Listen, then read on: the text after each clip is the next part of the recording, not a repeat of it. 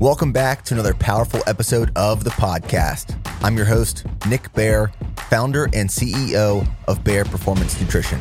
Every week, we bring you insightful stories, knowledge, and inspiration to help you reach your full potential in life, fitness, and business. If you enjoy the message we're promoting in this podcast, we would greatly appreciate it if you would leave a rating and review on the platform you are listening to. Make sure to subscribe so you don't miss out on future episodes that embody the Go One More mindset.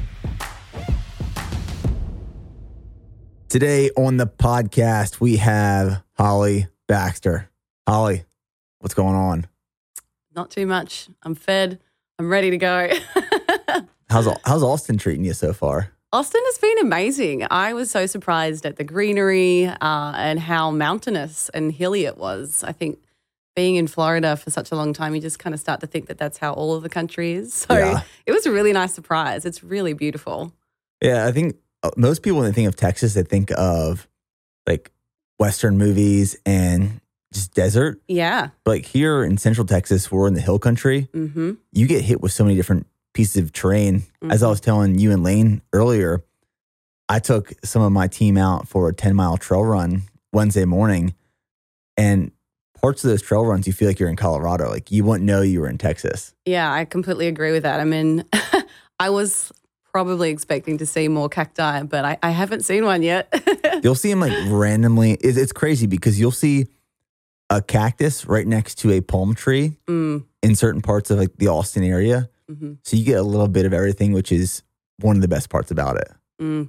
That would be interesting. And I saw you guys went to dinner last night with Zach Rochelo. Yeah, we did. It was interesting how we connected. Zach and I actually did a collaboration together several years ago when I was a little bit more kind of focused on, I guess, the food, macro accounting, that type of thing. I was writing a couple of books, and some of his work was kind of what stemmed my motivation to keep doing more fun, creative recipes. So, yeah, we've been friends with Zach Rochelo now for probably about 5 years, and it's the first time in that time span we've actually been to Austin. He's been out to visit us so many times, so it's actually cool to come and meet him in his hometown. So, yeah. So I understand that we share a lot of similarities between, well, nutrition and training, our love for music and singing. One of us can actually sing, one of us can actually not, and that's me. Emo music, hardcore music, eating disorders, unhealthy relationships with food. Mm-hmm. I would love to kind of take it back and talk about how you got into nutrition and what sparked that interest. Because I believe we have pretty similar trajectories and histories in terms of what led us to finding passion behind nutrition. So I'd love to hear from you, like, what was it that sparked the interest in nutrition? Yeah, so I think growing up, we were pretty active. My sister and I were put in basically every sport I think our mum could find for us at the time. And we were very competitive, very hard workers, very disciplined, I guess, at what we did. And it's interesting how, your childhood behaviors and the people that are role models to you in your life influence so much of our adulthood and the behaviors and habits that we form. So, being very competitive, grew up, got to the age of, needing to make some pretty big decisions about a career. And, being a female growing up in Australia, there wasn't really a whole lot of options for sport or anything like athletic. So I was also very academic, very studious, and I just made the decision to, okay, we'll go into the nutrition route or the medical route. And yeah, I just decided, well, I've had this lifetime of experience, in activity and, focusing on health and well-being. Let's go and do, a food science and nutrition bachelor's degree. So that was kind of my first point into, I guess, the field that I work in now. And I think like most people, when you finish your bachelor's, you have zero knowledge at the end of it, or you feel like you're just stuck in this place where there's so many things that you still need to learn. So I went back and did my master's in dietetics. And it was when I kind of moved away from clinical practice into my own private practice, where I started working with kind of the population that I really wanted to work with, which was, people that are, professional level athletes, and that are genuinely like interested in making change to their health through diet and exercise. So to get into the sport of bodybuilding, it was such a huge leap because I knew nothing about bodybuilding. I didn't grow up, on the forums like a lot of you guys have done and an experience, and that was kind of the introduction to building muscle. Mine was always like athletics and sprinting and, watching basketball on the TV. So it's like performance-based rather than absolutely. physique. I don't think I even knew if someone said, do you know what a bodybuilder was? Like when I was, 15 years old, I don't think that I would have really understood the concept. So, yeah, I had a couple of clients at the time that I was preparing their nutrition intervention to kind of get them to stage. And one of the girls was like, I think that you would really enjoy this sport. You're in great shape. You're pretty much like there already. Would you consider competing? So I had a look into where the next like world championships was. Obviously, as the competitive person that I was like, I'm not just going to do this for fun. If I'm going to commit to it, I want to go to the top. So that year, the world championships were in Dubai, and that was one of the places on my bucket list that I really wanted to visit. So I kind of looked at, right, this is what I would have to do to get there. Wow, that's a lot of work. I had to win like a state show, a national show, and then, pop on over to Dubai. And I actually was able to do that. So through a lot of, I guess, education as my background and kind of applying what I knew, that got me to competing at the World Championships. And that was my first win at an international level. So that was a natural drug-free bodybuilding federation called the IMBA or the PMBA. And it just kind of carried on from there. So I kind of played around with some of the different federations to find one that best suited my physique. I was already a little bit too muscular to be in like the bikini division back in 2015. So when I started seeing what the figure girls looked like in the IFBB, I also was like, I don't know whether I want to look like that, and it's a lot of work. So I found myself in 2018 competing with the organization called the WBFF. To me, the best way that I can describe this for people that have no idea what it is almost like a Victoria's Secret pageant crossed with a pageant with bodybuilders. So it's a really interesting concept, but you get to have a lot more fun with it. There's no like choreographed routines that the girls have to do. You get to kind of express your own preferences for all the posing styles. And honestly, that's great because you can pick posing that really enhances your physique. You're not kind of pinned into, particular like front double bicep or what have you.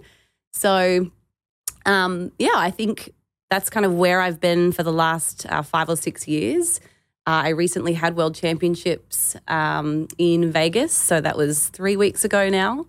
And I'm not sure whether I'm going to retire, but you never know. Do you feel night and day different now as opposed to 3 weeks ago when you were in your peak of competing? Yeah, absolutely. But I will say, so I took a very calculated risk for this show, and that was to come in a little bit softer. And that was on the preface that several weeks ago, I was, listening to one of the speeches from the organisation owners, and they were quite concerned about the health of a lot of the athletes, not in their federation, but expressing concern for what they're seeing in others. And there have been several instances, where bodybuilders are, they're dying because they're, taking so many steroids. They've got really unsafe practices. And some of the bikini competitors as well, very recently, there's been a couple of deaths and some extreme illness. Even amongst the women. So they kind of alluded to the fact that they really do care. And I think, particularly Alison Dillett, who's the organisation vice president, she's got 2 girls. They're very young, and I think part of her probably is very worried for the health of her girls, when they're growing up, kind of seeing these, shredded women on the stage. So the result was I didn't place top 3. I got 4th this year, which is actually worse than the previous year. But that really aligned with me. And I think the direction that I have come from when I first kind of stepped foot into the bodybuilding industry to where I am now, I am so much farther on the side of, efficacious practices, making sure that, health is the priority, and how healthy are you, not just physically, but from a psychological standpoint, because so many people, in my opinion, and I think the research would probably support this, is that they're doing it for all the wrong reasons, and it can actually lead to some serious negative health consequences down the line if it's not addressed. So I aligned with that federation. It's frustrating that I didn't place, but I'm really happy with how that whole process was, because it was the easiest prep that I have ever done. And part of that is because I have spent the last 3 or 4 years very intentionally working on recovering from a 15-year-long eating disorder, and it was ruining my life. So lots of shifts in my space, and I think it's kind of reflective now in the work that I'm doing with my own clients, within our companies, our different businesses, and then what I portray to my social media following and audience as well. I definitely want to touch on that throughout this episode. To take it back a little bit, what year did you graduate with your bachelor's? Goodness, I hate these questions. I'm the worst at remembering dates. I think it was 2000 and, I'm going to say 8. No, it would be 2010. Okay. I graduated with a bachelor's of nutrition in 2013. Yep. And our main focus at my university was cardiovascular disease and diabetes. Yep. Clinical.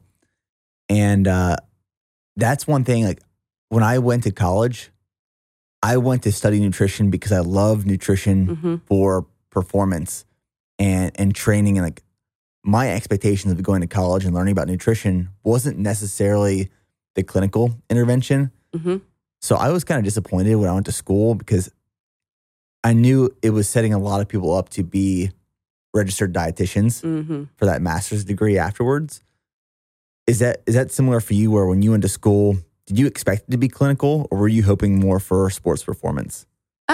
I think I had done enough reading and research that the course that I was starting was going to be a lot more clinical. So it didn't really feel like there was anything that was specific enough at the time to, as far as like, okay, you're going to come out with this degree that's going to be like sporting performance. There wasn't anything like that available. They had exercise science, but then again, I was very focused on athletics specifically. And I knew that I was going to have to, if I went down the route of doing an exercise science degree, you're going to be covering everything. So I was definitely more interested from the nutrition perspective. But I will say, by the time I actually, applied for the food science nutrition undergraduate, I was already like heavily influenced by my disorder. So at that point, I'd already been struggling with, I had anorexia for about 8 months in my, last couple of years of college, which to you guys, that is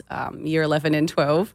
And then it had kind of developed into binge eating disorder and bulimia as well. So my choices to do nutrition, I think, were already skewed. But I did have the understanding it was going to be a lot more clinical, but it was still a means or a way for me to know more about how I can control this for me and my performance. Right.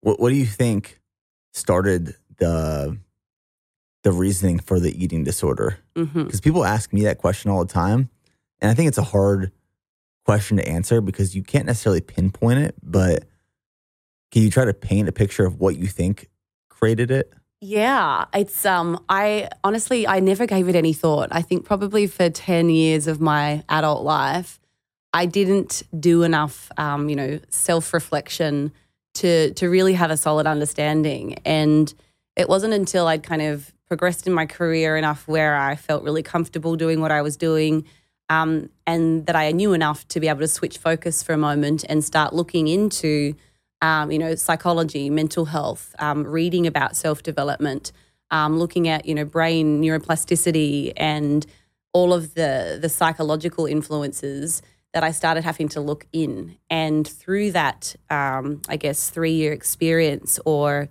journey where I was working full-time pretty much every week, I had an appointment with a therapist who specialised in working with disordered eating and eating disorders, that we started to kind of unpack things throughout my life. And it all actually started from probably a pretty young age. Just like I was saying earlier, the influences in your life, the people that we view as, mentors, people that we really respect, how do they behave towards us? What are they telling us? Because that kind of showed itself in how I, acted and behaved and responded to, the life that was happening around me. And I think there was quite a few, traumatic experiences that I had when I was young, like as a young teenage girl, that definitely kind of put me in this space where I didn't really know who to go to talk. I didn't have a great relationship with my mum, despite her being, a very caring woman, someone that wanted, the absolute best for her kids. But she, I think, struggled herself with confidence and, her identity and her value as a human. And I think because of her struggles as a girl, she kind of, the only way that my sister and I felt like we were worthy or we were enough or like valuable people was through performance or through our accolades. Like it was not a conditional love. It was conditional to how well you do at school, how well you did in your sporting achievements and da-da-da-da-da-da. So I think outcome based? Yeah, absolutely. So the way that I kind of grew up then was that I have to perform in order to feel, praise. And then as my life seemingly felt like it was getting out of control as a 16, 15-year-old, the only thing that I had control over at that point was what I ate. It was like every other facet of my life was being controlled by my mother or my parents, by my coaches, at sport, by my teachers. I just felt like I had no say in the matter. So I think needing or having a feeling or the need for control was probably one part of that, combined with trauma. And then when I was working under one of the Australian coaches, his name was Peter Fortune. He was actually our Olympic 400-metre track sprinter, Kathy Freeman. She'd won the gold medal at the Olympics in 2000, and everybody knew who she was, and he was her coach. And I was actually in the TIS, which was the Tasmanian Institute of Sport at the time, and I was working under his care. And he would always compare me to Kathy. She was many years older than me at the time, and he would always compliment her, physique. She's very powerful. She's very muscular. You need to be more like Kathy. And I was by no means like overweight or, unhealthy. But he would comment on, if you have less body fat, that just slows you down. If you get more muscle, that's going to help you with your power and you'll be a better, sprinter overall. And I think at some point during that kind of phase of my life, it just became, that was my eating disorder. That's what the feelings that I had were coming out and expressing as the disorder. So, yeah, I think it was a combination of all of those things, and it was never addressed like from there on. It stuck with me. I never did any work on my mindset to fix it. Control was probably like the best way to describe it. Mm-hmm. When people ask me what they think calls mine, I always say control. Mm-hmm. I don't necessarily know what I was trying to control, but I wanted to be in control of something. Mm-hmm. And it was one of those things that I could control what I was putting in my mouth and what I was eating. Mm-hmm. I could control the way the scale was trending down. Mm-hmm. And it provided a lot of like power in that sense, which is a very weird way to describe it, but it's really the only way I can. How fast did yours kind of get out of control? Like what were some of the extremes that you reached? Oh, goodness. I actually was hospitalized for attempted suicide twice. I was in a really bad place when I was really young, and that kind of led me to getting extremely, extremely thin. But I think it quickly kind of became binge eating disorder and bulimia thereafter because it just didn't feel, with the amount of sport that I was doing, and I was training like 5 or 6 times a week as a kid back then, plus school and everything else that you do. Like being anorexic just didn't work for so many reasons. I think I was just really struggling to kind of keep it all together. So, that was a really tough time for me, having depression, not having any good, outlets or resources or, people or adults in my life that I respected to even, get help and, find a solution or how do I get out of this? And it stuck around, like at least the heavy depression, for about 2 years. And I think the only thing that really kind of kept me going was there's got to be something else out there. Like I think from a very young age, I knew that I wasn't going to stay in Tasmania, which is the location that I kind of lived and was raised.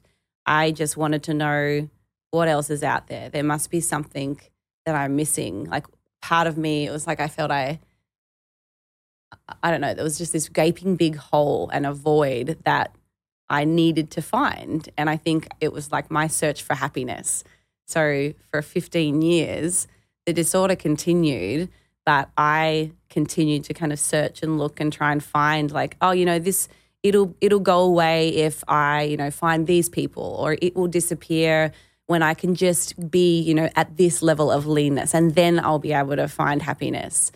So it's been such a roller coaster. I feel like my life could be easily a movie based on all the strange coincidences that have kind of come from that experience. How long ago did you go through the full recovery? So I'd say that for the last 2 years, I have been, I wouldn't have a diagnosis for anything. So no binge eating disorder or bulimia. I guess if you look at the criteria for those to be considered a true clinical condition, you have to meet a certain number of times per day where you're binge eating. There is frequency of purging or purging through exercise. And I do not meet any of those criteria anymore. I wouldn't say that I have completely overcome the thoughts that pop into your mind, but through a lot of, work with experts and then also a lot of self-help and learning and reading about it, my ability to recover from those negative thoughts has improved out of sight. I'd say 95% of the time I feel like a normal human now, which is just so freeing, I think, because it was something that stuck around for forever. Yeah, so the reason I went to school for nutrition, I believe, is because I had an eating disorder when I was younger, like 14, 15 years old. Mm-hmm. And then my relationship with food got better. Mm-hmm. But I believe I went to school to study nutrition because there was like this very closely tied passion and purpose behind food in my life. And I knew that it would always be a part of my life. Mm-hmm.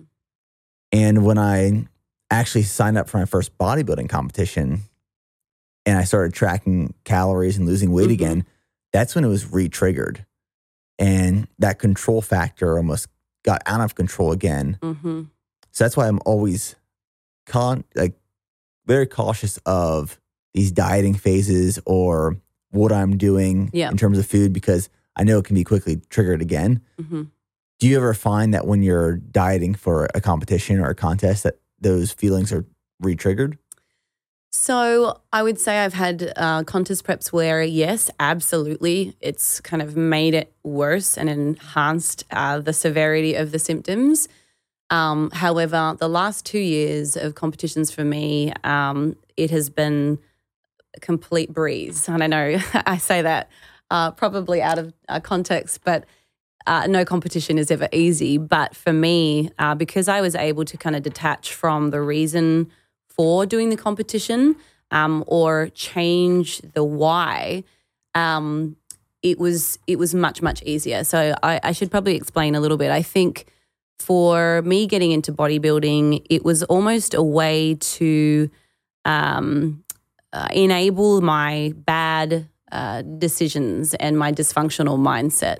It was a way for me to, be around family and friends, and I had an excuse for eating, very little or having strange dietary behaviors because, it's a requirement of the sport almost. So I know that I chose bodybuilding because it made it easy for me to continue those behaviors. It's like a justification. Absolutely.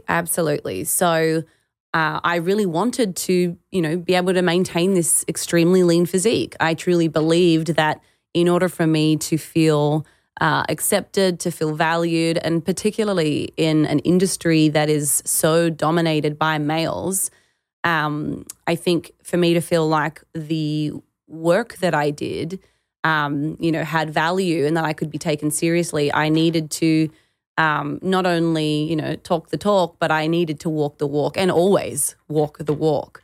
So that's primarily why I did so many shows when I first started. But through that process of recovering, the why changed significantly. I was no longer attached to the physique outcome. I just focused on the process, and here's what you need to execute. Here's what you need to do in order to win. Like, it was still the goal to win, but I was no longer hung up on having to maintain that physique because I had learned, through the course of many years to be accepting of my body and who I was without that. So to go back to what you said, did that enhance or make the disorder worse? It absolutely did when I was still mentally unwell. Now that I am not, absolutely not. I still had a couple of days where, you get extremely hungry. And I remember actually this last prep, my habits are, if I'm in the pantry, we've got kids, right? So we have so many junk foods and cookies and just awesome stuff. So I've kind of gotten to the habit now where I just eat what I like and I'm very aware of my hunger cues.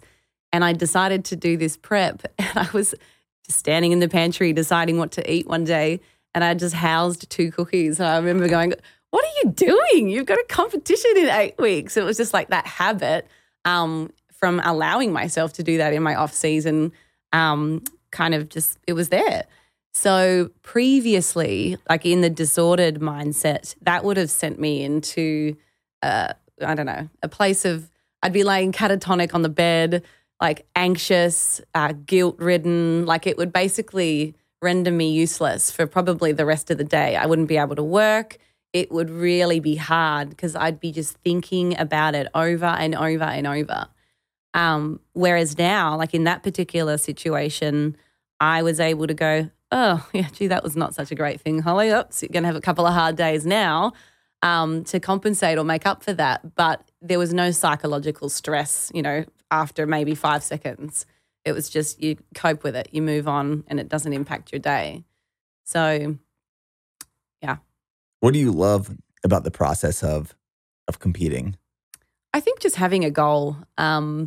I honestly really struggle when I don't have something that I'm trying to progress or, improve. I always refer to myself as the optimizer, or if you're doing something well, how can we make it better? Or if you've got something that's huge, why can't we make it bigger? So I definitely am somebody that enjoys improvements. So that is something that you are going to do with a sport like bodybuilding. There's always, small tweaks that you can make to develop better symmetry. In powerlifting particularly, that's something that I do in my off season. You can always get stronger. Well, there's a certain point where you reach that genetic ceiling and your strength is going to slow down a little. But, you can work towards something. So, yeah, I think the process is just really fun. And and it's so good for my mental health. I think that was one of the things that really supported me during a time when I was pretty in a very dark place. Again, it's controlling. I have control of that, but, it's also very, you finish a session and you feel amazing. So I remember this one time, this story keeps popping in my head right now. And I was dieting for my first competition. Mm-hmm. I've only done one bodybuilding show, but it was when I was in college. And what I would do the night before is I would know what my macros were for that next day. So I would go in MyFitnessPal Mm-hmm. and I'd plan out my meals and I'd plug them in there. So I knew what I was having for like meal 1, 2, Yeah. 3, and 4, right? And this one day I was in my college apartment and I make my meal. I think it was like eggs and potatoes cooked in like a little bit of coconut oil. I had it all tracked, calculated, weighed out. And I was eating half of this meal and I was walking. And my apartment in college is disgusting. And it was 5 guys and 1,000 square feet. There was carpet on the ground that smelled like stale beer. It was gross. And I'm walking in the hallway with this meal and I trip and I drop half of it. Mm-hmm. I've already consumed half. Mm-hmm. And now half is spread out across the floor. I mean, like scrambled eggs on the floor. Oh, no. And my mind is going, well, I've tracked this. Like, if I don't eat this, now my numbers are off. Uh-huh. And I was very controlling at this point, with obsessive in a sense. So I picked up all these scrambled eggs and potatoes off the floor and put them in the bowl. And I remember eating the rest of this meal. And there's like hair in this meal. Oh, like, no. it was disgusting. But like, that's how obsessive I got with, this controlling aspect of food came back into my head. And I'll never forget, like, there's certain moments in life that you remember where you were, what it smelled like, what it looked. It was one of those days where even me at that point was like, I think this is a little extreme. Yeah, absolutely. And I think, if you look at some of the studies in people that are clinically diagnosed with eating disorders or disordered eating, that I guess rigidity, that obsession or fixation with numbers and perfectionism, I guess that compulsivity, like all of those things are very common characteristics of disordered eating. So, people will often ask, is bodybuilding and, tracking macros something that contributes to eating disorders? And I usually respond with, I think it attracts those types of personalities and those types of behaviors. And for me, it was a justification for the behaviors that I knew were probably dysfunctional. So is something like bodybuilding a sport that you would want to put people in if you're already, a high risk? I'd probably say no now, like in hindsight. I've had people before where I might have said, okay, maybe you can kind of work through this, but I think the reason or the why for stepping into that kind of a sport is usually because somebody has an underpinning, confidence issue. I know for me it was definitely low confidence, not feeling valued and, completely obsessed with your physique and that becomes your identity. So to feel appreciated and valued and that you are a worthwhile person when it's not your physical exterior, like you can still feel all those things if you do the work on your mindset. And I would never say to people, don't focus on diet and training, just focus on mental health. But I think that if you're going to apply yourself to those things, then you need to spend an equal amount of time working with a therapist or at least doing your own research or reading to help kind of bring those two elements of health together. It's very interesting the way you said that, where bodybuilding doesn't necessarily create eating disorders, but it attracts that type of personality. Mm-hmm. That sounds very accurate. Mm-hmm. Do you think there's a potential for the bodybuilding space to be unhealthy, or are there more people that are unhealthy in a sense of unhealthy relationship with food than there are healthy? I would say and this is very much anecdotal, but I'm sure that there's some kind of research out there that would say or align with my thoughts.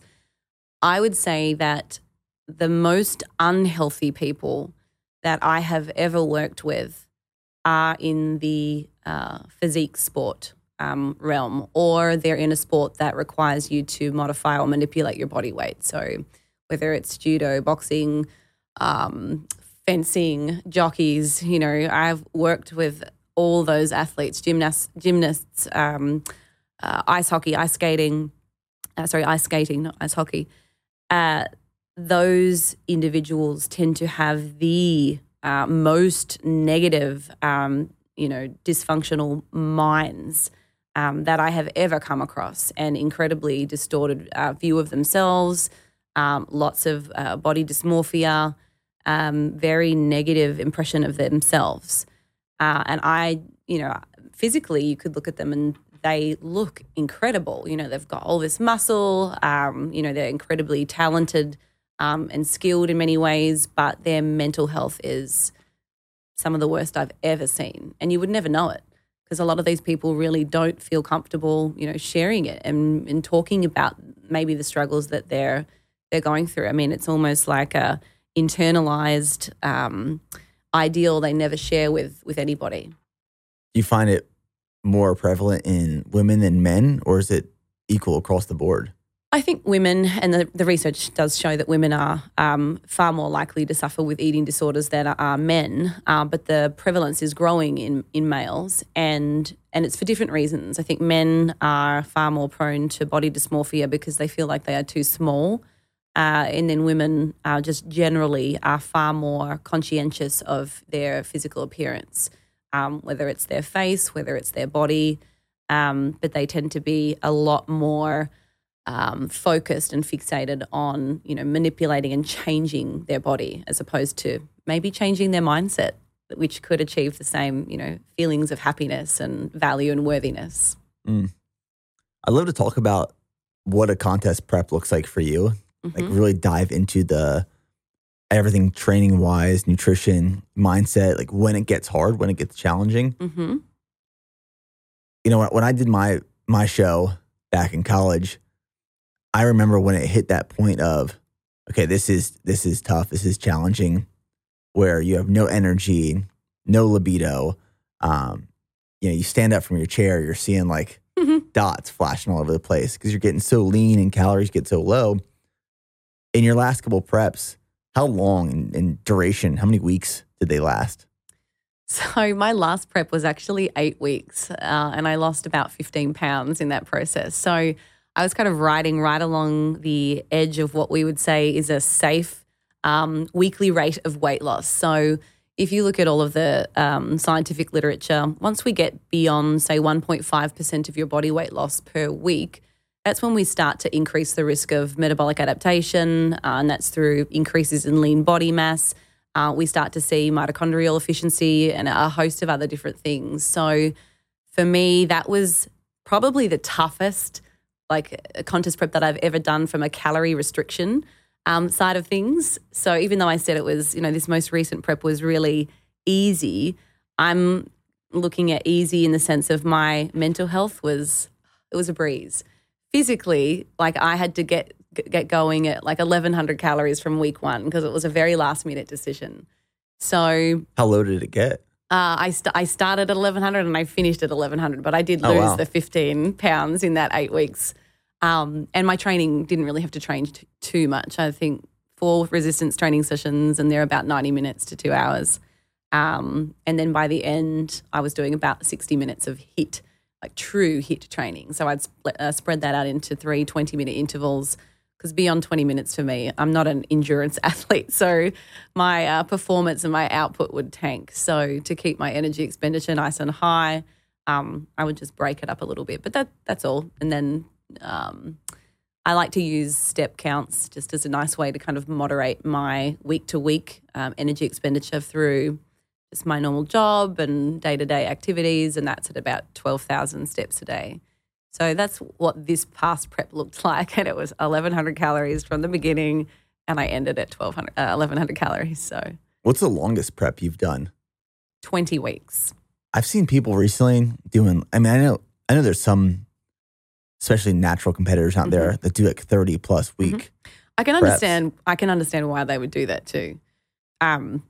If somebody has a significant percentage of body fat to lose for a prep, I too would want to spread it out. And again, knowing what we know about, the potential to lose lean body mass in a contest prep,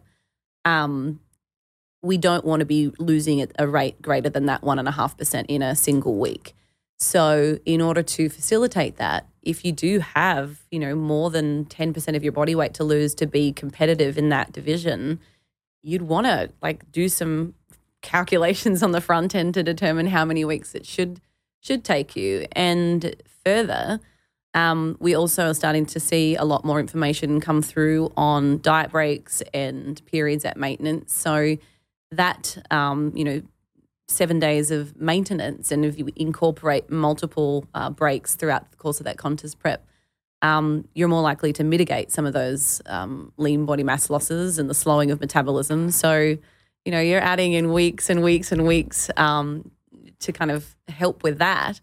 But, I often will argue you've got to take into consideration the individual, because science can show us one thing, and, a continuous diet versus a diet that's got diet breaks is not going to yield the same positive outcomes. We're probably going to see less fat loss, less total body weight loss, and more lean body mass loss in a continuous style of diet. So why wouldn't you do the other way? But now incorporating those breaks, we're doubling the time frame really to do the diet. So mentally that's fatiguing. And if you've got a career and a family and XYZ that you're trying to do, it's not always practical. And I think sometimes people, particularly with eating disorders, or have had a past, negative relationship with food, incorporating diet breaks can actually be incredibly triggering if you haven't done the work to determine what causes you to binge eat. And for so many of us, it is really an emotional response. And it is somebody that hasn't developed good coping tools to manage their emotions. So if you're somebody that does live a really stressful life and you've got lots of responsibilities, you're probably going to be getting hit with stress and anxiety all day, every day. So if you don't know how to, incorporate good, positive coping tools, then it's that period where we get to take our calories back up and have a bit of a breather can be really, really difficult, because it's like you've opened the floodgates to calories, and a lot of folks really have a hard time managing their food intake because they don't know how to moderate. They're just not skilled at that. Yeah, I can imagine that if you're in a caloric deficit and then trying to convince someone to do a diet break of going back to maintenance calories, it's probably easy for that maintenance to get out of control and turn into a binge for those absolutely 2 weeks. And I think when we do take a diet break, typically we try to reintroduce carbohydrates, especially in the situation where we've got competitors or athletes that are doing a lot of resistance training, and that's primarily like a glycolytic sport. So you want to reintroduce those carbs so that they can replenish, they can recover from their workouts well. There's also a correlation there with leptin as well. So it can help to mitigate some of that hunger over, especially a 7-day diet break. Can lead them to feeling a whole lot better. But if you don't tell somebody, hey, we're going back to maintenance calories, but that's actually regardless of, how much body fat, change is going to happen, we're going to see an increase in weight on the scale, because when we introduce carbs, we've got, increases in muscle glycogen storage. Now we've got more water, and that can be, quite a significant number for some people. And again, depending on how much lean body mass they have, the bigger the body, the greater the percentage that number goes up. And if they're not aware of some of these things, just seeing that increased scale weight, that alone is enough to trigger somebody to just have a meltdown. And they're like, oh my God, my weight's gone back up. This is not good. She's given me too many calories. I'm stuffed. And then that spirals the stress. They eat emotionally.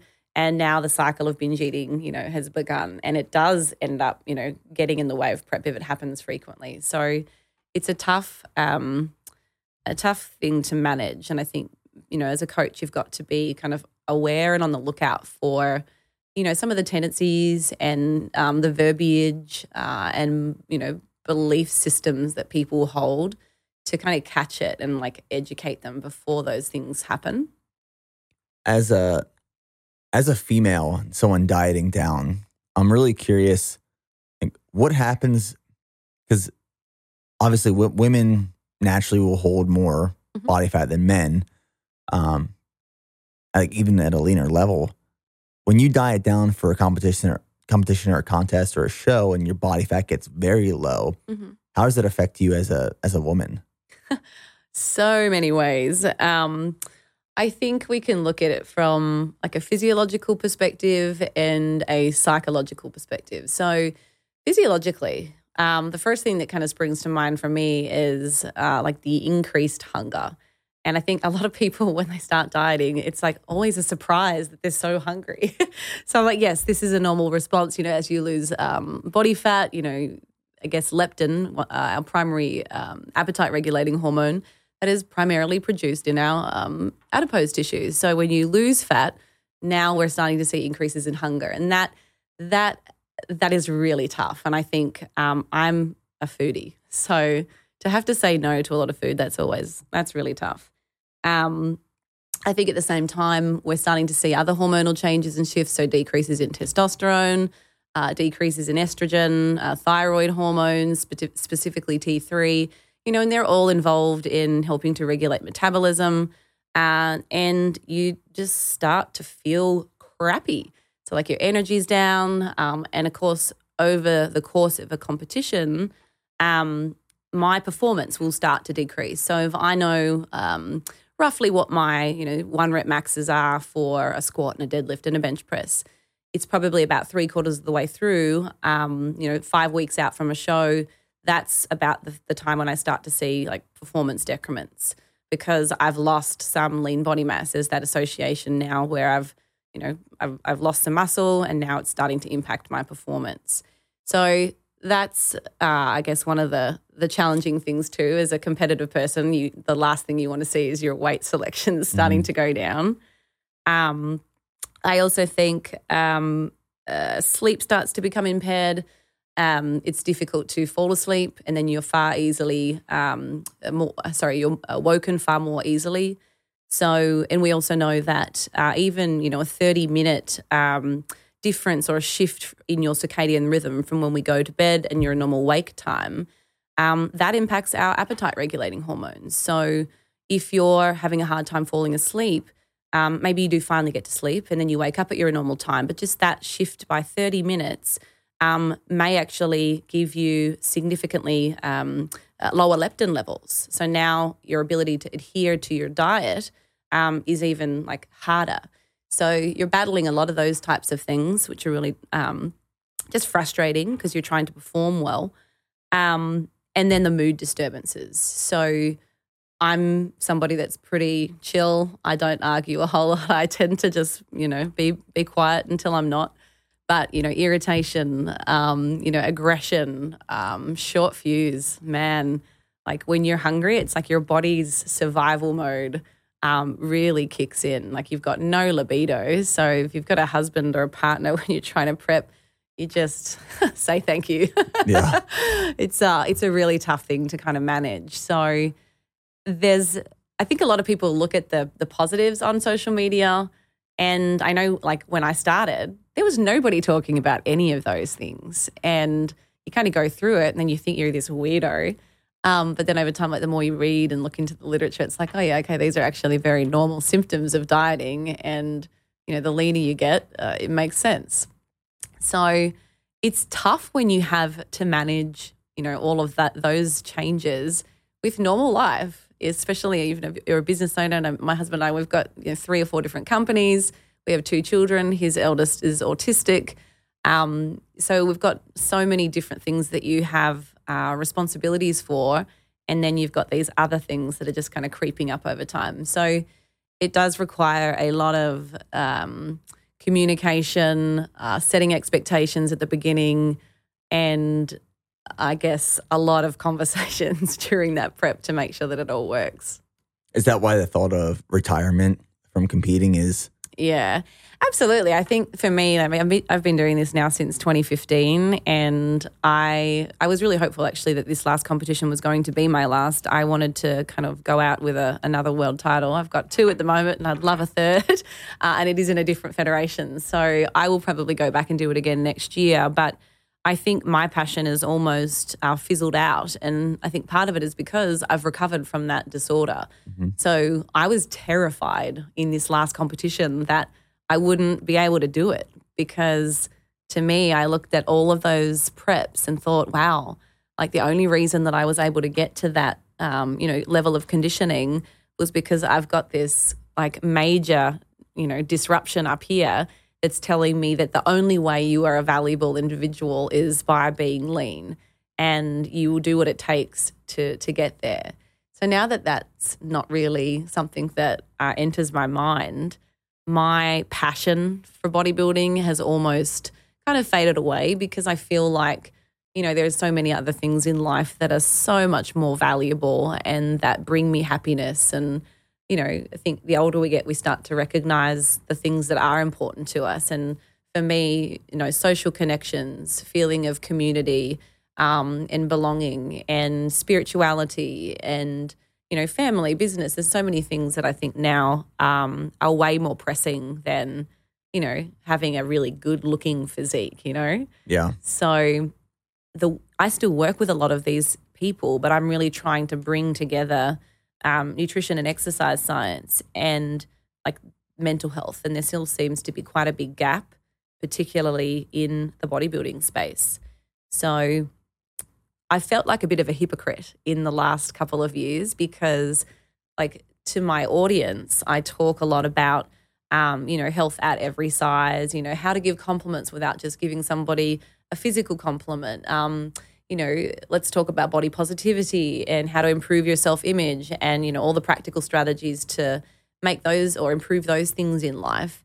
Yet here I was, still getting back on stage. So a lot of people kind of said, well, why are you still doing that if you think that you're recovered? And I had to really think about it. But I think now, number one, it's a competition and I want to win. But the second thing was to stay in the industry, to be an advocate for the people that are suffering in silence, that don't have a place to go, that think that, there's something wrong with them or that they can never get through it. Because I know there was a period of time for me where I didn't know whether I would ever be able to shake it. I remember sitting like in my bathroom floor crying and desperately like praying that I would get through this, and that I didn't want to live anymore because it was taking over my life. Like my quality of life was so terrible. Like I know like on the surface you can look at somebody and go, well, what are you talking about? They're, very successful in business. Oh, they've got like a great life and good supports around them. But like the things that go on inside your own mind were it's really sad. I think back to what I used to say to myself or think about that. And I would like to be able to help people get past that and realize that there is hope. Through coaching? Yeah, through coaching and still staying present in the industry, because I don't know that anyone else will. It's just going to be coaches that are very physique focused.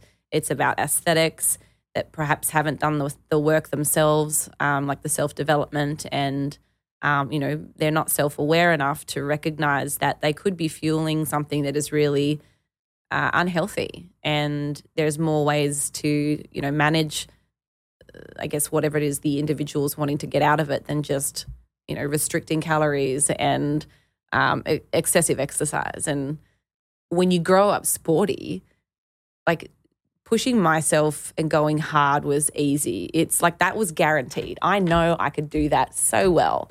So I never questioned my ability to like do the work. Like I would do 6 300-meter sprints at like my track training, and you would be throwing up at the end, and then you'd go and do like 5 200s and you'd throw up again. Like there was never a doubt in my mind that I didn't have like the physical discipline to do something. But often the hardest work, I think, is the psychological work and to actually change your habits and change your character. And it takes a long time. Like the research is very clear, like with some of the cognitive behavioral therapies, it is about 60 days daily of repeating a thought, repeating a mindset before it starts to, trickle down into our, responses to, stimulus in our life, to our behaviors and then our habits. So, yeah, the mental work is very difficult. It's very slow. And I don't know anyone else that's actually currently focusing on both of those things to the degree that, our team is. So I'll probably stick around in the bodybuilding industry for a little while. Yeah, it's interesting that we call it like the health and fitness industry because people like to categorize them as they're the same thing. Mm-hmm.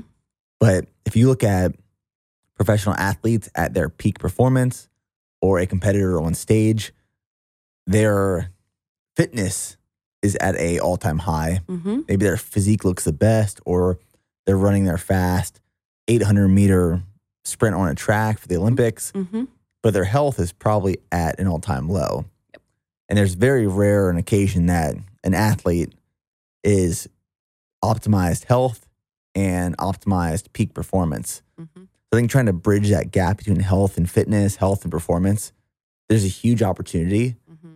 And I believe that the industry is moving towards that direction as people are getting injured or sick or passing away and dying. Like there's a lot that's pointing to the direction of how do we bridge that gap between health and performance. Yeah, there's a massive gap in the literature, to be honest.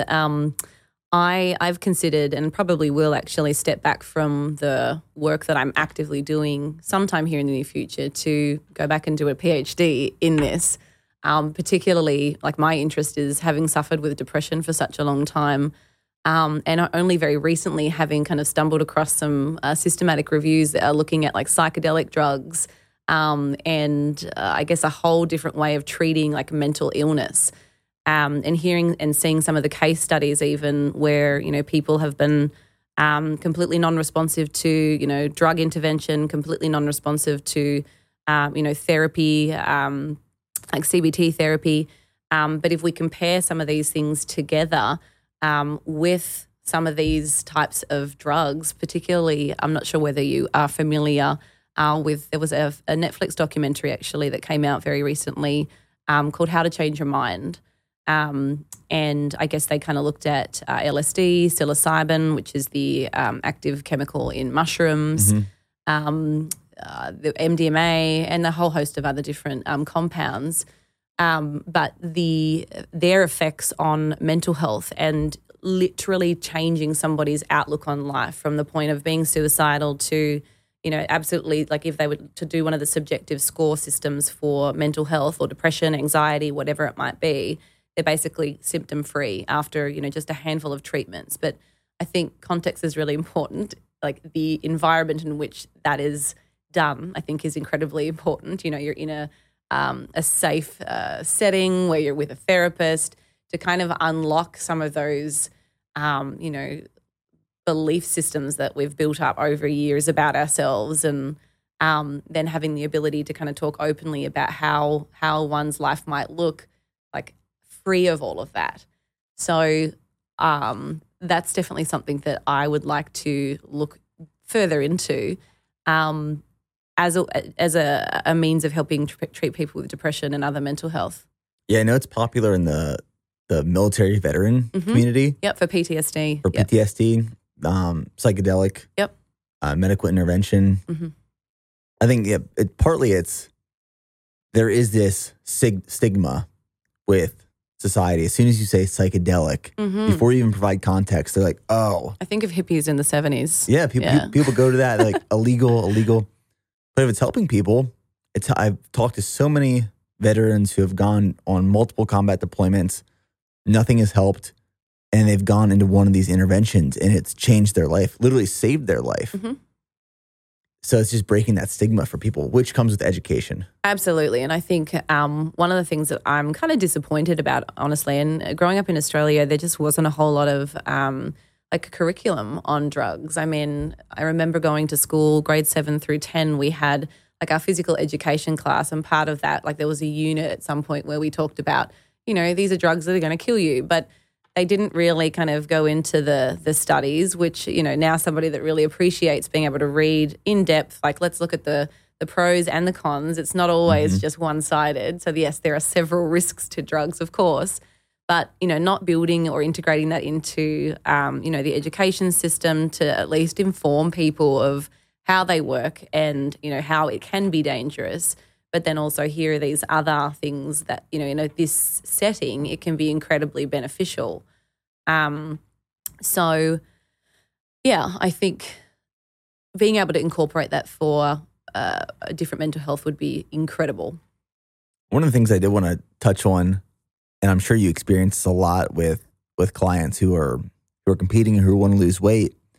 I know it's one of the common questions we get on social media is in regards to, like, say someone comes to you and they still have a lot of body fat to lose to get back into the shape they want to be.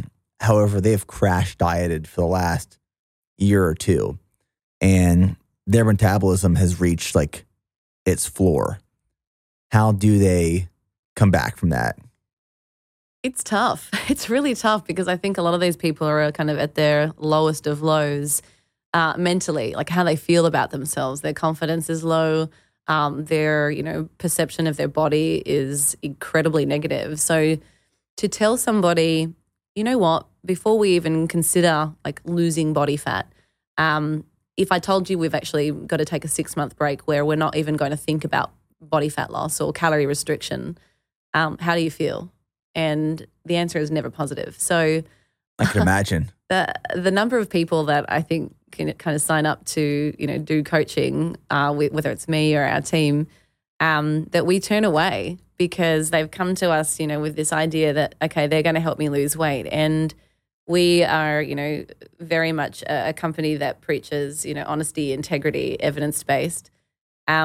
We will say very clearly, like, I'm sorry, we can't do that. Like, there's nowhere for you to go. Like, I can't take your calories down anymore, or you're already doing X amount of exercise. Like, there's nothing else that you could do right now to lose more body fat. We have to consider the alternative intervention, which is recovery diet or a reverse diet, to give your metabolism time to recover. And then we may even hang out there for a little while at maintenance to give your body a break, to go through the necessary processes of resistance training to build up your lean body mass. And that in turn is going to drive up your basal metabolic rate, which if you've got a high basal metabolic rate, now you can eat more. So I think that's a really scary and daunting process for a lot of people.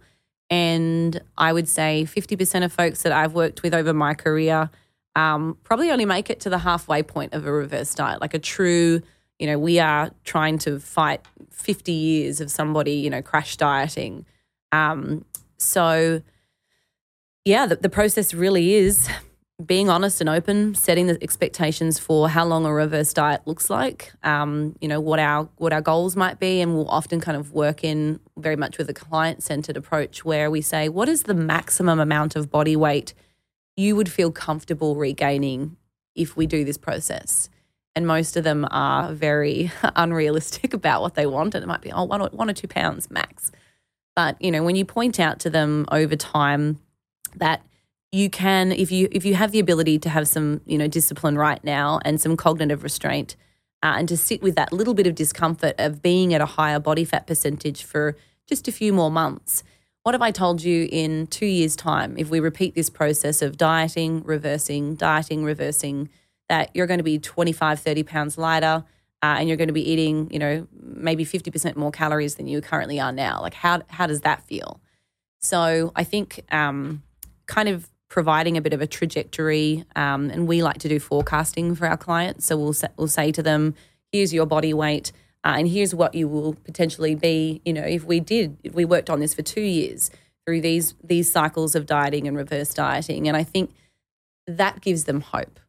But, if you don't paint that out to somebody, most of us are very focused on the now. They have a very high level of recency.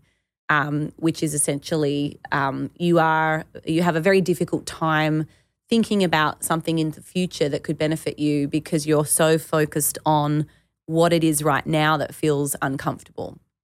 So there's only a handful of people I can say, and my husband Lane is one of them, who has a very low level of recency. He's totally good with, giving up or sacrificing, I don't know, it could be 12 months of his favorite food if he knew that for the rest of his life that's all he would eat. Do you know what I mean? So Yeah. it's not built or it's not ingrained in humans, particularly now that everything is so instant. We're so used to getting like instant gratification. So it's a hard process. And I think to try and win somebody over that's completely raw to the evidence-based field of nutrition and exercise science is really tough. It's not sexy. And I think over time, like you just have to build that trust. And that's when we start to see the results. And it's truly incredible what you see after 2 to 3 years of going through that process. But a lot of people will never do it. They'll live their entire life gaining and losing the same 10 pounds. And it's sad. It's really sad. I'm sure it's like the last thing people expect to hear is, I'm going to sign up to lose weight with this coach. Hey, first in these next 6 months, we're going to gain weight, then to lose weight. What is a metabolism actually look like? What's happening in the body at that point that it's not allowing you to lose any more weight? Is it just almost trained at a certain caloric or energy intake that this is all we need to maintain this current level, even though if it's overweight? Yeah, so the body's self-defense system is incredibly robust.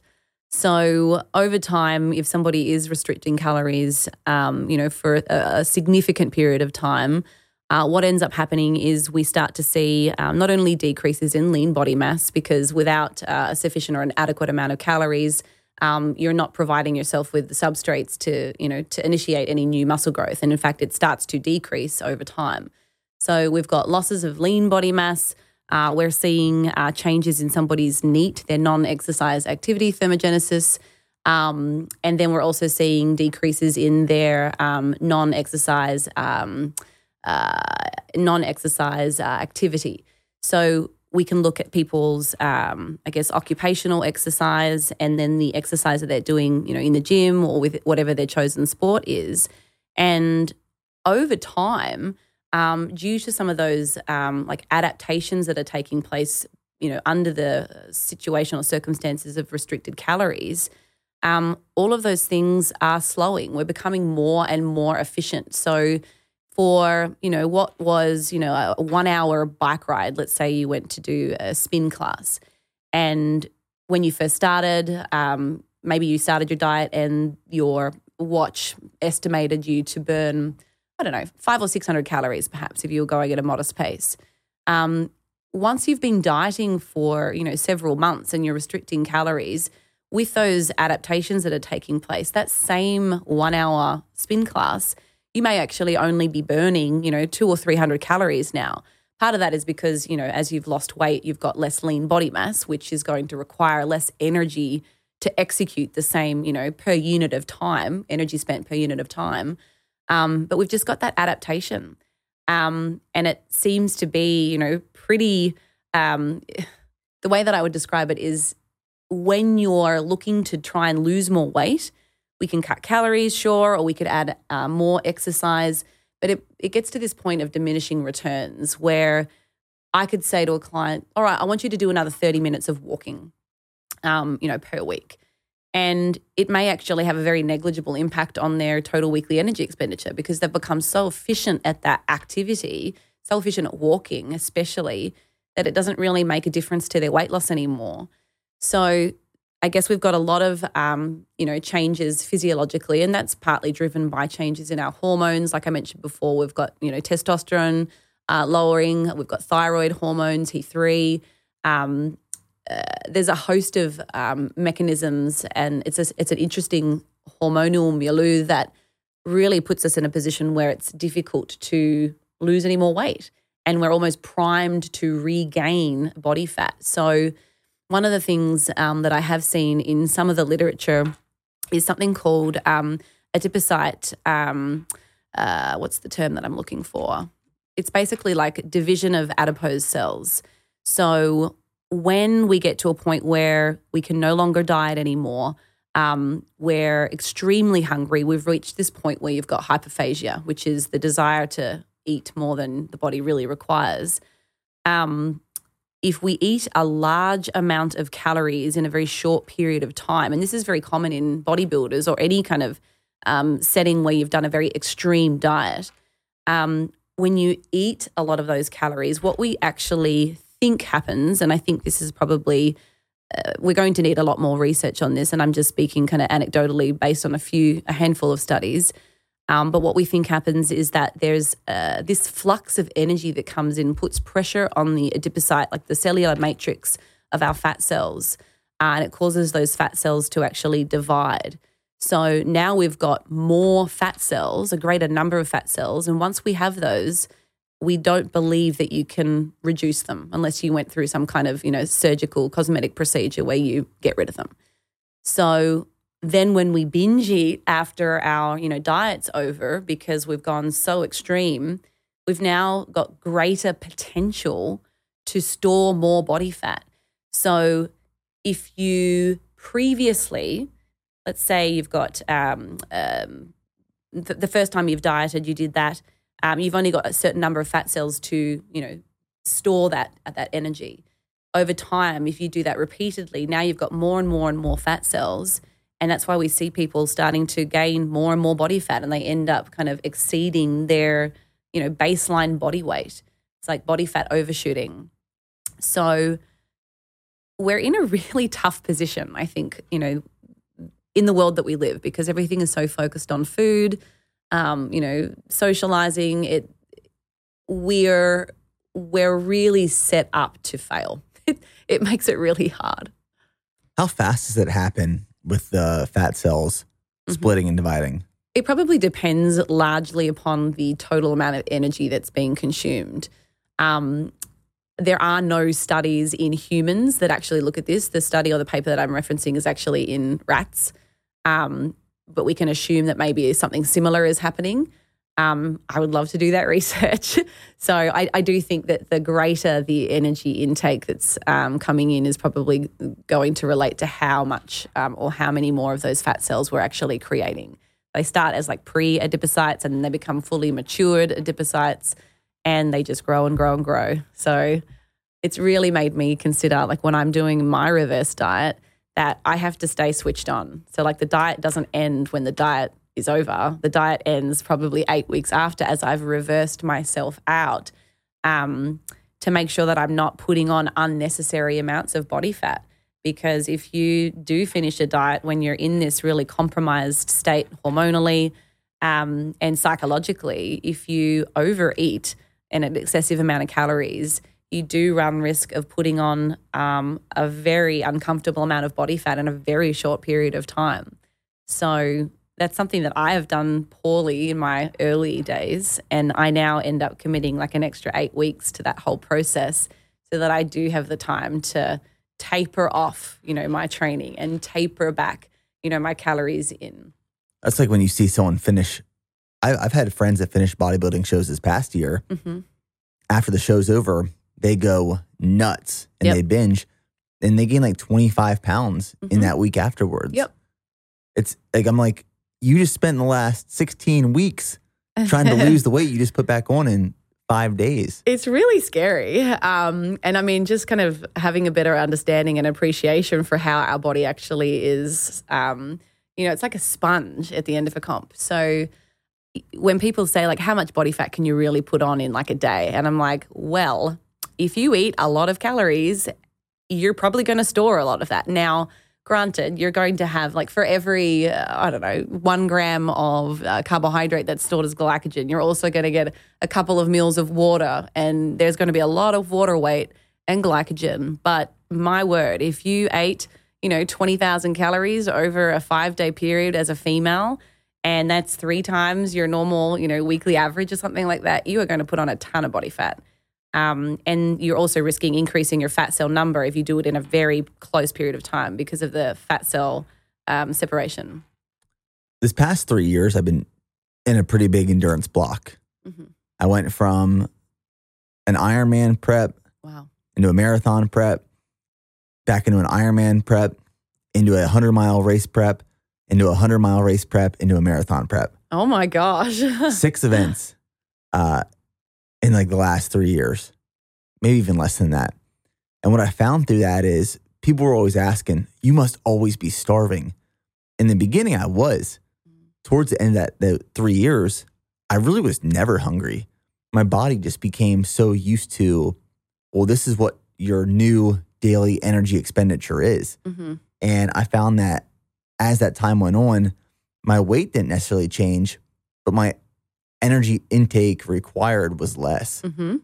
So my last race was May 29th, and now it's almost September 1st, right? Mm-hmm. My energy expenditure is lower. I'm not running nearly as much. I'm strength training more, but my appetite is skyrocketing again. So I'm almost seeing that effect directly from lowering my energy expenditure. I feel night and day. I mean, I feel so good. I feel strong again. But now I'm seeing that I'm hungry all the time again. Yeah, and I mean, if you look at some of the research in reverse dieting, and it kind of nicely follows what you've just described there, but there is a big lag time in your hormones' ability to recover. So even when we see, elite athletes go into a reverse after, a long period of, hard training and or calorie restriction, they can return to their previous or baseline body fat levels. And even though their leptin has recovered, sorry, I say that again, even though their body fat has been recovered, we see a lag in their leptin recovering. So, which is really strange because you would assume that with reintroduction of body fat, that their leptin levels go back to normal. And we just don't see it. It can be 6 months or more before we actually see some changes in those specific hormones, and that can then, help with your satiety and hunger. So it kind of that aligns with what you've just described, and also lots of adaptation too. So it's really normal to see, ultra elite, endurance athletes and Ironmen, Ironwomen, despite the amount of output they're doing for their training and what their daily energy requirements should be on paper, seemingly their actual intake is significantly less. Mm-hmm. And it's due to that adaptation. It's like the body just becomes very efficient at the thing that you were doing a lot of. And I think when I actually first started seeing some of this research, it was in endurance athletes. It wasn't in the bodybuilding community, but now we're seeing a lot more, coming through in that field. But yeah. Do you work with any endurance athletes? Not at the moment, no. One thing I find with a lot of endurance athletes is many of them are under fueling, and it wrecks their workouts. Mm-hmm. More women than men. I've trained with a lot of women and men the past couple of years, but they'll go on these big workouts, like 20-mile workouts with no fuel, no carbohydrates, no electrolytes the day of or the night prior, and they're just wreaking havoc on their body. I've always been someone who, like, if I'm going into a big workout, I'm fueling up for that bad boy. Mm-hmm. I think there's probably a differences in perception from men to women too. I know a lot of women that are in that sport have probably at some point suffered with some kind of body dysmorphia, or there's a general concern, or they're conscientious of their physique. So I have worked with a number of women that have done Iron Woman. And they've all admitted, they were chronically under eating. They don't know. They look back and reflect on their training and are like, wow, I just wasn't eating enough. And now they're in a different sport. And they're like, I wish that I knew what I knew now about how to fuel adequately, because I can't help but think how much better my performance would have been if I actually just ate more. So yeah, there's so much value in, learning about, the constituents of foods and what is an appropriate amount of calories to be eating based on your lean body mass and how much activity you're doing. In fact, we've got a really lovely table that kind of summarizes that in our reverse dieting guide, which outlines like several different categories or weight categories as lean body mass. And then it also gives you categories of activity. So I think at the lowest end for a female, for instance, 30 calories per kilogram of lean body mass is like the minimum cutoff. Anything less than that, then you're under eating. Like that's low calorie intake. So for the people that I'm working with, particularly some of the endurance people, and not that I've had anybody recently, but we would be trying to get them up to say 50 or 55 calories per kilogram of lean body mass to know that they are really adequately, consuming enough energy for their sport. Do you, when you're working with athletes who are dieting for a competition or a contest, and we talked about diet breaks and for over a long extended period of time, do you incorporate these one-day refeeds into your clients' protocols? Not really. I think I kind of shifted away from, well, more to the point, just that term in general. I work a lot with calorie cycling. So, if we've got somebody that is doing, 5 really hard, training sessions, I might shift majority of their, carbohydrates, to those training days. And then on their non-training days, I will, drop their carbohydrate intake down a little bit. So it's really just the concept of calorie cycling. But if we know we're going to a block of overreaching, whether it's for bodybuilding or in the case of like an endurance athlete where they know they're really ramping up all of their distances, or we've got to start pushing, for faster times, I probably would during that period look to increase their calories a little bit to give them some more energy. And there have been a couple of papers that have come out specifically looking at people in bodybuilding and resistance training, that there are now some differences in, glucose use in the different muscle fiber types. So between type 1 fibers and type 2 fibers, they seem to kind of deplete at different rates when we're performing exercise. So I traditionally was somebody that would kind of spread out my intake in a way that favored my social weekends. So, I'd train Monday to Friday. I'd get by just okay, and I didn't necessarily feel like my performance was, down. But that would allow me to have, a couple of drinks with some friends. I could eat what I wanted, and, my 7-day calorie average it's good. But it actually, seeing some of this information coming out where we do deplete a lot more of our type 2 fibers when we do resistance training, it actually made me think that when I'm dieting and competing, I probably really need to have some more of those carbohydrates available. Otherwise, it will start to impact my performance, the further into that contest prep I go. So that's certainly been something that I have shifted, my mindset and how I now, encourage clients to look at their dietary intakes, when they are going through either, a period of overreaching or progressive overload, or they're, trying to cut weight for either a sport or for an aesthetic sport like bodybuilding. So you're saying we do deplete type 2 muscle fiber glycogen faster than type 1. And at what rate? Like, say I'm going to the gym and I'm doing a back day with heavy deadlifts. Am I going to deplete my type 2 muscle fibers during that workout? Again, it probably depends on what your baseline glycogen stores were, because if you ask me that when you're at maintenance in an off season, or whether you're at the end of a, really grueling diet or a fat loss phase, your baseline glycogen levels are going to be very different. Like at the bottom end, like for me, when I'm a week out from stage, there's probably no glycogen in my muscle tissue. It's literally just what I'm eating. That meal is what's now fueling that session, and then I'm back to being on empty. So it's a difficult question to answer, but I would say if I were you, I would probably look to prioritize a greater percentage of your carbohydrates either before or the morning of that training session, just to make sure. But I would recommend that for the most part, if you are, very lean, a lean individual, where you don't have a lot of those body fat stores to kind of call upon for the provision of energy, or if you're or have been going through a grueling calorie deficit, when you're not getting a lot of, dietary carbohydrate coming in and, your glycogen stores are starting to lower. Does that have you change your athletes and clients' training timing as they get deeper into a prep? So say I'm 3 weeks out from a show. Mm-hmm. Typically, I would train in the morning fasted. Do I now shift training to the afternoon so I have some carbs in me for those workouts? Yeah, absolutely. But again, I think some people are very accustomed to training in a certain time of the day. Again, if we look at some of the studies, traditionally, training in the evening actually tends to be or to yield better performance outcomes. But if I can attest to that. I feel better in the evening. Right. Well, you've got 2 or 3 meals, and some food to fuel the training. But, there's other people, and I'm one of these people, that I can't stand training on a full stomach. I feel sick. I'll get nauseous if I eat the wrong thing. As somebody with IBS, it's just the end of my workout. I feel gross.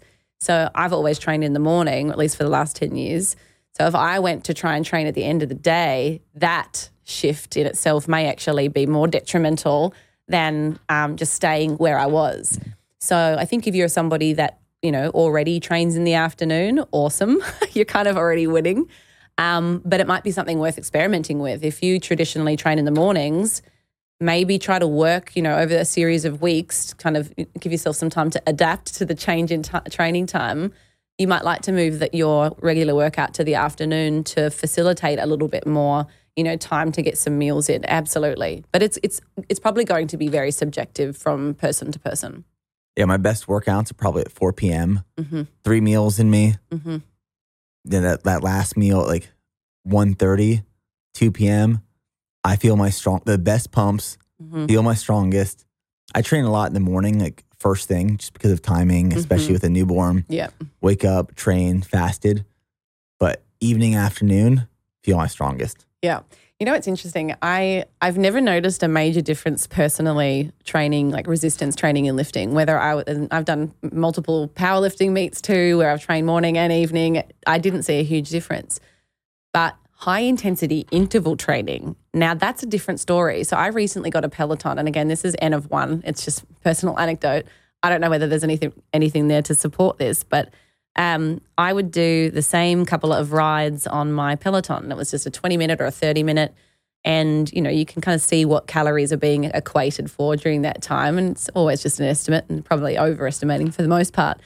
But I would do it at 8 o'clock in the morning, and then a couple of times just by way of, how my day panned out, I got called into a few meetings in the morning, diffusing a few fires, whatever. I've gone in and trained and done that same class, in the afternoon. Significantly better performance in the afternoon. And it's been consistent too. It's not like just once or twice. I've noticed it probably a dozen times. So yeah, it makes me think, the more glycolytic, which, thinking about a high intensity, ride, if you're pushing, wow, maybe that actually is something that has more of an impact than something that is a little bit more aerobic in nature. Do you know what I mean? Like that glycolytic makes the difference. That's interesting because for my last marathon preps, all my workouts have been 6 a.m. For these high intensity, like big workouts. I mean, we're not talking like max effort, but faster paces for sure. I'm curious what they would have been in the afternoon with some carbs in. Now you're training outdoors or indoors? Outdoors. See, I think that there's probably, again, a spectrum. And I know for me, somebody that enjoys the heat, but I don't like to train in the heat because it can, and it's shown it impacts performance. Oh, 100%. There's like all these other variables that you've got to consider as well. It's like, again, the science can say, yep, heat has been shown to negatively impact performance if you're not, adapted to training in heat.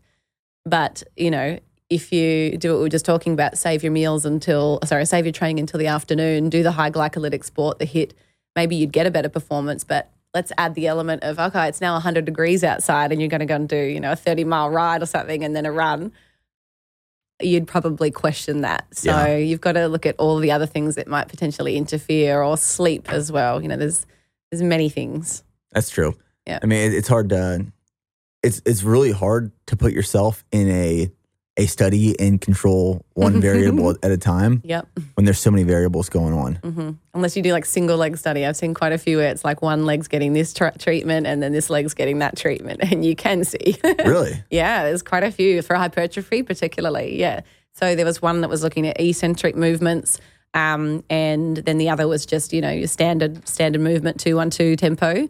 There's been some, I guess, that are looking at isolation movements versus compound They've done one leg with the isolation, equating for volume versus not.